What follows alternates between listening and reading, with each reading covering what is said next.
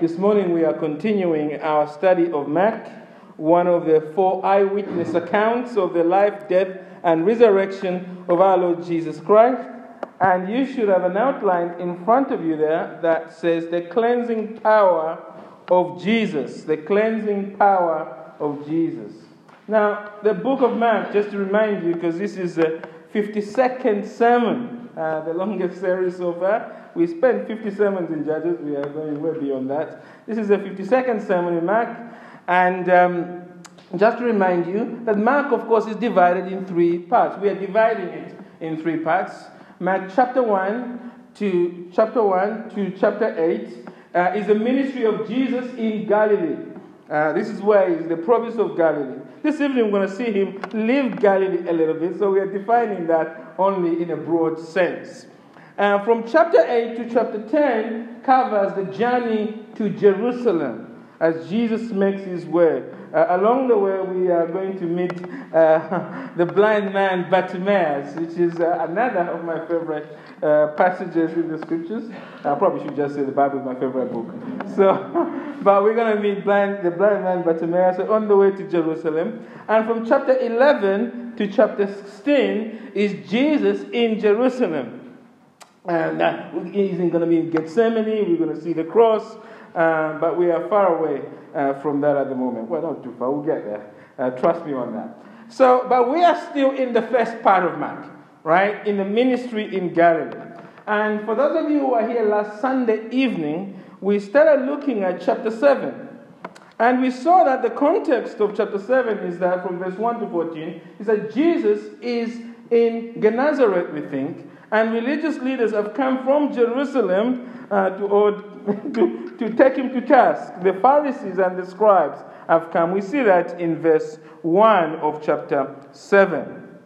And while they are there, they see that the followers of Jesus are eating with unwashed hands. And of course, this is a problem for the Pharisees because the Pharisees don't do that. They follow the traditions of the elders. And the elders, they have long looked to, those who, if you like, put together the oral law, said you're not supposed to do this. So I'm not going to rehash what we looked at last Sunday evening. That's basically just giving you the context of where we're at. The argument of the Pharisees is that they want Jesus and everyone else to keep all the man-made rules they believe as a way to God. They believe for you to really be accepted by God, you need all of these traditions. Not the law, actually. I mean, the law is there, but in addition to the law, they say you need these man-made rules, which they have just made up, of course. And so in verse 5, they ask Jesus this question: why are your disciples behaving like this? And Jesus responds to them and says in verse 6 to 13, is a response to them. And we could summarize that response, which we looked at last Sunday evening, as Jesus effectively saying that the religious leaders are misguided hypocrites. They are misleading everyone. They are wrong to insist on these man-made rules because God does not need human rules to help him decide how he should be worshipped. God has actually revealed his own commandments, actually, that defines how worship should be. And verse 8 of Mark chapter 7 says that. This is what Jesus says to them. You leave the commandment of God and the odd to the tradition of man. Most importantly, worship of man is not even about rules. Whether they come from God or they come from man, it's not about rules. It is about worship from the heart. That's what verse 6 to verse 7 of Mark chapter 7 says. We looked at this last Sunday evening. And he said to them, well did Isaiah prophesy of you hypocrites, as it is written, these people honors me with their lips, but their heart is far from me. In vain do they worship me, teaching as doctrines the commandments of man. The essence of what Jesus said is that true worship is from the heart. But there's a problem.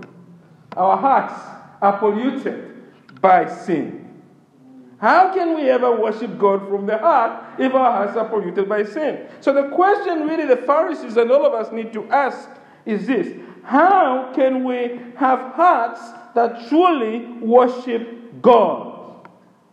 Worship is from the heart, but the heart is polluted. So, how can we worship God truly from the heart, as Jesus wants? And this is the question Jesus addresses from verse 14 to verse 23. And just this morning, I just want to make two observations that Jesus makes from here that helps us answer that question. And they're in front, they're in your outline there. The first thing Jesus wants us to understand is that everyone is polluted. Everyone is contaminated by sin. Mom, dad, husband, wife, the whole world, the prime minister to the youngest person in the womb even. Everyone is polluted by sin. And we see in verse 14 to 21 this truth, because Jesus is addressing the people, not the Pharisees. He's already addressed the Pharisees, but now he turns to the people. And the key word, when we scan from verse 14 to verse 23, that Jesus uses here is the word defiled. You can spot it there how many times it is used. Look at verse 15. Jesus says there is nothing outside a person that by going in can what? Defile him. Verse 18. And he said to them, are you without understanding? Do you not see that whatever goes into a person from outside cannot defile him? Verse 20. And he said, whatever comes out of a person, what comes out of a person is what defiles him. Verse 23. All these evil things come from within, and they defile a person. This word, defile, is at the heart of this passage. And it is the same word that Pharisees used when they complained to Jesus in verse 5, don't they? That's what they are complaining about. Now, 20 years ago, the Citarum, I have to say the word properly, I think it might be the Citarum, I don't know how the Indonesians spell it. The Citarum River I'll say it that way, was thriving with lots of fish there. It was one of the amazing rivers of the world. But if you go there today, the fishermen do not catch fish. They fish for garbage.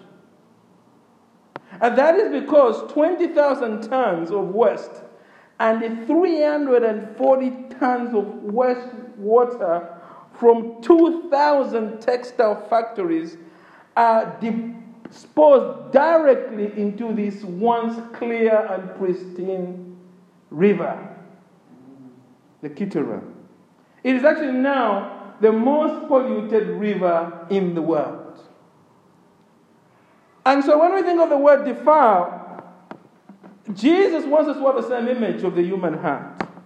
It means that it is polluted, contaminated, full of worst, full of the worst sins. When God looks at the human heart in its natural state, it's repulsive to him. It's abhorrent. He can't stand it. It is like the Citarum River. How the Citarum River looks to us is how God sees the human heart in its natural state. But you see, the Pharisees understand that actually, because they're using the word defile. But you see, what the Pharisees believe is that everyone else is polluted like that, right? Except them. Because they're keeping rules, and they believe these rules they're keeping are making them clean before God, right? But Jesus says this is not true, you see. Because we are not just polluted because we swim in a polluted river. We are born with polluted hearts. It is the heart that is the issue here. Let's read verse 20 to verse 23. He makes this point here. And he said, what comes out of a person is what defiles him. From within, out of the heart of man, out of your human heart, comes out evil thoughts, sexual immorality, envy, slander, pride. I've actually jumped, haven't I?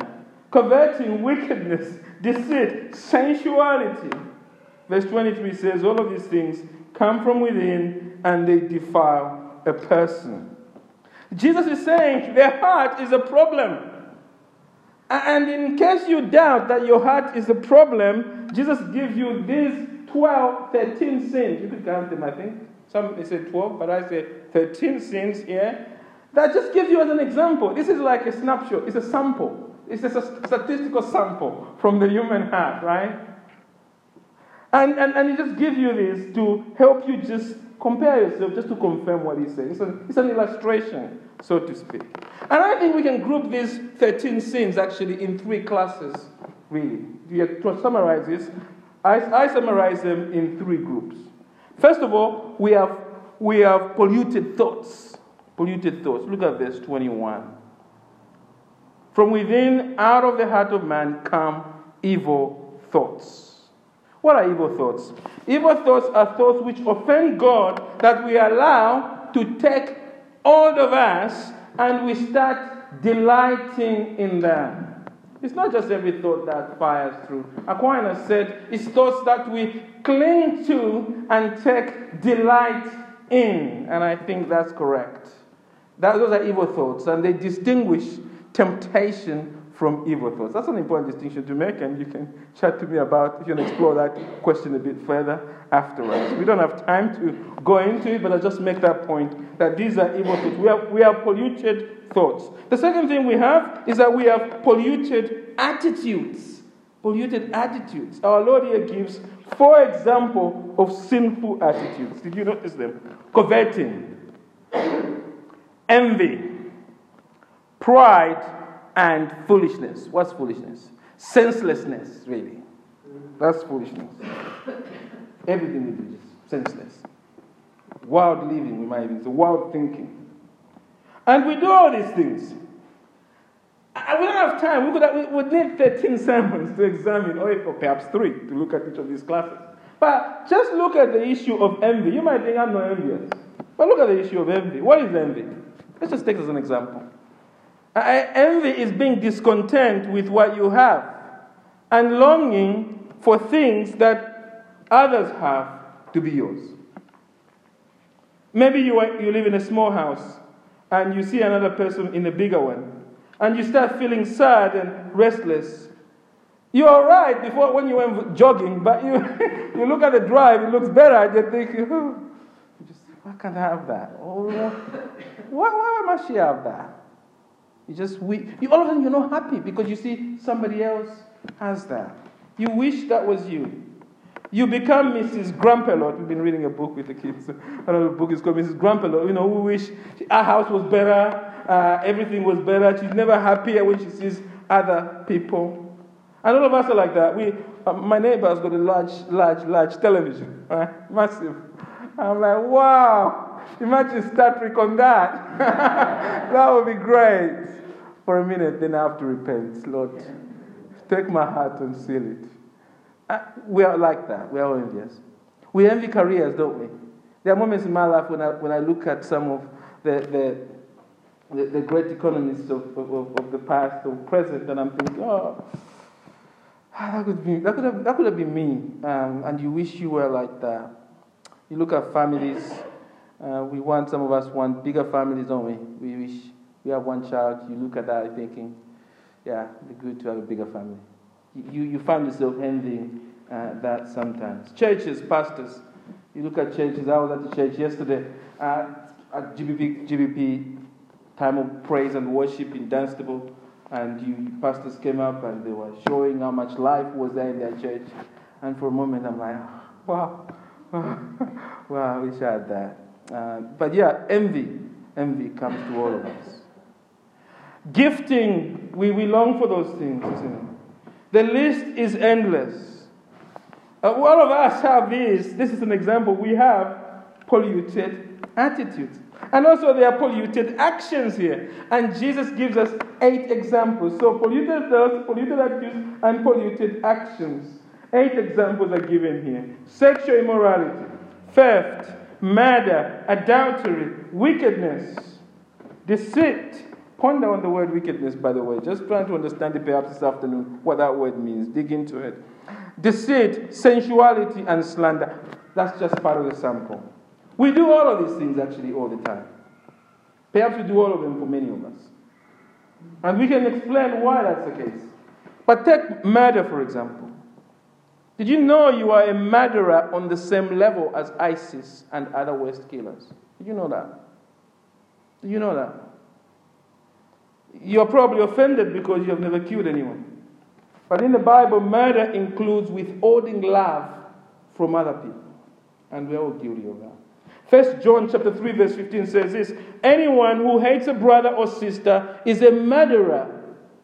And you know, this is worrying, you know that no murderer has eternal life residing in him. That's very worrying indeed. So time prevents us from examining these sins. Perhaps in future we might do that at the end of Mark. Right? We might do that. But the point is clear, isn't it? All of us are polluted people in thought, in attitude, and in action. And that's a big problem. You are cut off from the very life of God by default. And the question you have to ask yourself this morning is this: do you believe Jesus when he says a human heart is polluted? Or are you standing with the Pharisees who thinks you are okay? This is the big question Jesus is posing to you this morning. Do you believe in him or do you believe the Pharisees? Because all roads begin here. If you like, our journey of faith begins here. You cannot have life with God if you are believing the Pharisees over Jesus. You've got to accept Jesus' assessment of your heart, of your natural condition. You see, the first thing that God does before he makes us his children is that he sends his light that shines the light on the pollution and contamination of the human heart. That's what he does. He shines a torch. He says, look how much waste is being poured. And so you must ask yourself whether you have come to that position of truly accepting this, not as an intellectual proposition, but here in the heart. This truth has grabbed hold of you, and you sense the sinfulness of your heart. You need to do that, because if you don't do that, you cannot benefit from the second point, which is the good news of this passage. The second point and the final point is that, first of all, everyone is polluted, but the good news is only Jesus makes us clean. Only Jesus does that. No one else. And I know the world, as you sit here, you've got lots of people telling you otherwise. You've got yourself telling you you can pull yourself by the bootstrap. You can clean the heart. But only Jesus can clean your heart. Last week, Prince Harry gave a speech to a group of young people. I think it was at Wembley Arena, I think. And as we listened to Harry, the speech revealed a lot about how Harry and his generation sees the world. The young prince said this. Well, he's not young anymore. You are the most engaged generation in history. You don't judge someone on how they look, where they come from, or how they identify. He's having a dig at us there who criticize this gender madness. Harry goes on to say, you see the world for what it is. Vibrant, colorful, mixed, and full of promise. You don't sit back and wait for solutions. You take action. I'm trying to find which young people he's talking to here. Not the ones I'm seeing that are murdering themselves on the streets of London. He says every day you are inundated with an overexposure of mainstream media and social media. But listen to Harry, but you don't let them sway you. I mean, wow. So after Prince Harry shares his delusion that young people are not being influenced by social media, he goes on to encourage them. Listen to this. Be braver, be stronger, be kind to each other, be kind to yourselves, have less screen time, more face-to-face time, exceed expectations, eliminate plastics, conserve water, I know, just be that. Protect wildlife, keep empathy alive, ask your friends how they are doing and listen to the answer. Change your thoughts and change the world. Dare to be the greatest generation of all time. That's just a summary of the speech. He did have a slight dig at older generation because he says the current generation is better than the previous one. Inspirational stuff in some parts, right? But when you look at it, when you listen to Ari, it is the same New Age sound bites. Keep empathy alive. Dig deep in the heart. Tap into the energy, as it were. And actually, funny enough, it is not different from the empty rhetoric of the Pharisees, the empty approach of the Pharisees. Because what Harry and the Pharisees have in mind is that they think my generation does not have polluted acts. It is everyone outside. You hear what Harry was saying? It is everyone outside my tribe, outside my millennial generation, that is the sinner. It is us, the millennials, who can change the world. And he's saying basically, look, to really fix these sinners, we the perfect ones, my generations, needs to work harder and change the world. And we can do it. Dare to be the greatest generation of all time. Harry is a modern Pharisee. And the truth is that many of us are like him, actually. Deep down in our hearts, we're not different from Harry. We believe we can fix our inner pollution. But Jesus here is saying we can't. Let's read again verse 18 to verse 20. And he said to them, then are you also, speaking to the disciples, then are you also without understanding? Do you not see that whatever goes into a person from outside cannot defile him, since it enters not his heart but his stomach and is expelled? Thus he declared all foods clean. And he said, what comes out of a person is what defiles him. Now, on the surface, what Jesus is saying is that eating food does not make us sinners, right? That's obvious from the text. Food ends up in the stomach, but actually sin begins in the heart, out, and goes out, so to speak. And here is the point Jesus is making. The reason Jesus is saying this is to correct the Pharisees who believe that by doing good things they can keep themselves free from sin. If we only ate less food, or if we only cleaned our hands, we would be better. But Jesus says that's not possible. The Pharisees think like Harry. They think we can save ourselves through effort. Jesus is saying we can't, because the problem is not what we do. Listen to this. The problem is not what we do, but who we are. It is who we are that is the problem, not what we do. We are sinners. That is our identity. We are polluted from within. So the only way we can be clean is by God coming himself from outside to clean us up. And that's what God has done in Jesus. And we know that's what Jesus is pointing that to us because of the comment that Mark makes here. Did you miss it? In brackets.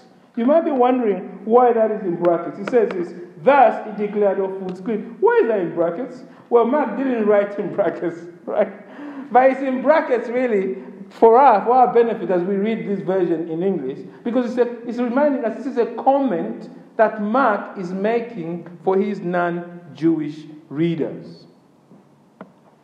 Thus, Jesus declared all foods clean. What is that about?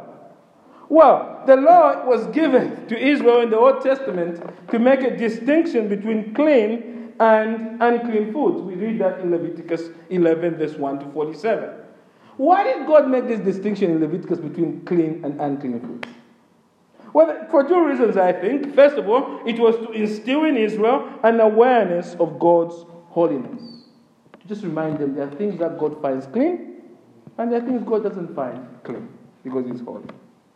And from that also, God wanted to remind them that their sin, their uncleanness, was a barrier to the fellowship with God. So if you dabble in the unclean stuff, you can't access God, because God is clean. So remind them this distinction, and remind them that sin is a barrier between them and God. But the law was only a temporary solution, because within the law there's a prophetic element to the law. And we'll deal with this when we look at Law and Grace, a series of sermons on that. But essentially, the law was meant to be temporary, because the law never dealt with the real problem of the human heart. In fact, the law was given to point us to Jesus. The law anticipated God coming to remove this wickedness from our hearts. Remove the defilement of sin by giving us a new heart.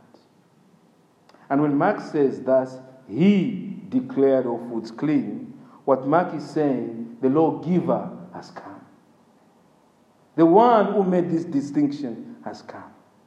And by virtue of the fact that Jesus, like a judge, can strike down laws in parliament, so to speak, judges do that, because judges are more powerful than parliament people. Judges can strike down the law. Jesus, in the same way, as God now, who gave the law, can say, now I'm declaring all things clean. Just as I gave you the law at Sinai, now I'm making all foods clean. Because Jesus is God. He's saying, I have come to fulfill the law. You no longer need this distinction because I'm here. Jesus is the end of the law, Paul tells us. He's the fulfillment. The law was like a shadow that pointed to the reality that is Jesus. And because Jesus has now come, we don't have to have this worry about clean and unclean food. Everything can be eaten in Nando's. Right? There's no need to worry about that. Really, you can go to any restaurant and just eat nicely. Thank God from a clean heart. Ask Him to bless the food and, of course, eat it.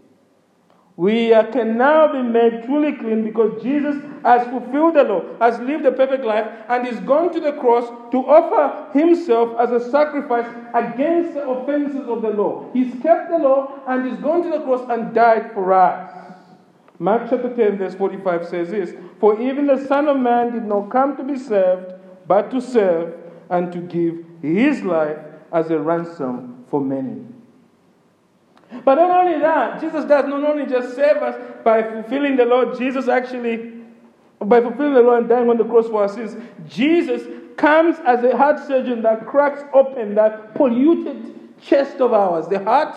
He removes that dead, polluted heart and replaces it with His own clean heart that longs to love and please God. A heart plugged into the very life of God, as we are learning in 2 Peter in our Bible studies. You see, rather than telling us to change, Jesus creates the change. He gives you a new heart. He connects you to the divine life of God. The Holy Spirit now begins to flow through your spiritual veins. This is what we call conversion, isn't it? That's what it means to be a Christian. A Christian is not a person who keeps a long list of rules. A Christian is a person who can say, God has cracked open my chest and has given me a new heart. But in order for us to receive this new heart, we have to obey verse 14. Look at verse 14. Verse 14 says, and He called the people to Him again and said to them, hear me, all of you, and understand. Verse 18 says, and He said to them, then are you also without understanding? What is going on here with hearing and understanding? Well, Jesus is taking us back to Mark chapter 4, verse 1 to 20. We learned there that truly listening to Jesus means accepting His truth, understanding His truth, and repenting so that we can produce good and lasting fruit. It is listening and truly trusting. Many people come to fellowship on Sunday morning and hear the word of God preached, but it goes in and it comes out and they never find saving faith. Hell will be, of course, full of people who could really easily pass a PhD in theology because they heard, they listened, but they never understood. The word of God never took hold of them to true repentance. Their lives never bore fruit in keeping with repentance from a changed heart. So, really listening starts with us acknowledging how this polluted heart and throwing yourself completely at the mercy of Jesus to save you. You cannot be made clean until you come to Jesus and tell Him, Lord, I fully surrender my life to you. I am a sinner. Do to me as you like. And the proof that you have truly turned to Jesus is that you have also turned from sin.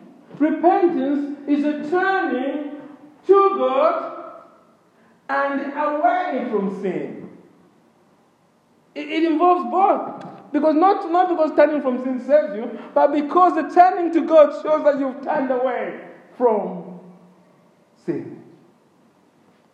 The proof is that true repentance comes with a clear break from sin and new affections towards God, regardless of the cost to us. And those who truly entrust Jesus in this way, trust Jesus this way, have that new life with God, a new heart. They are free from the eternal punishment from God. Now, let us be clear that repentance itself does not make us clean. It is the blood of Jesus, the cleansing blood of Jesus, that cleanses us from sin. God only accepts our repentance because Jesus has died for us. And yet it is true that without turning to Jesus, we cannot be clean of sin. There will be no one in heaven who has not truly repented. Without a doubt. There will be no one in heaven. Except infants, of course, in the womb. Or like that, or very young children. But for those who can grasp the truth, and the Lord knows they can, there will be no one who hasn't truly repented who will be in heaven. And so the question we have to ask ourselves this morning is, are you truly trusting in the blood of Jesus? Is there true and clear evidence that you have received a new heart that has clearly broken free from sin? Are you growing in loving our Lord Jesus? You may know the theological facts. You may be respected as a saint by some. But if your heart is not new, if there is no growing evidence of growing affection for Jesus, you stand condemned. You will die in your sin. So we must here examine our hearts. Have we truly received a new heart? If no, we must come to Jesus, ask Him to give you a new heart. I don't know who here is going to heaven. I don't.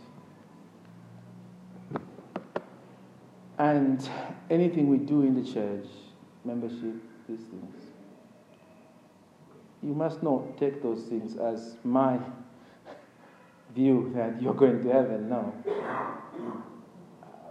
Take that as me saying that the Lord is greater than I am. And the Lord has moved somehow in your heart to give you a testimony. And in good faith we accept that. And we invite you into our membership. But only the Lord sees the heart. Only the Lord sees my heart. And therefore all of us must examine ourselves continuously.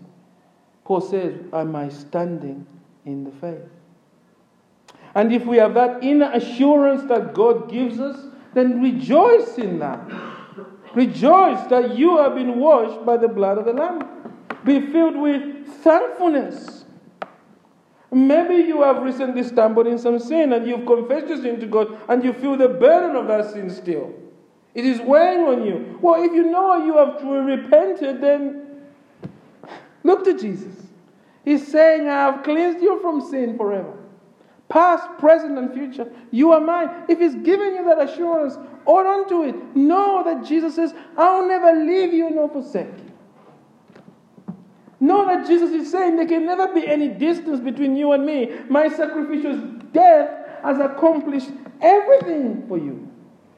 You are now standing in the very presence of God.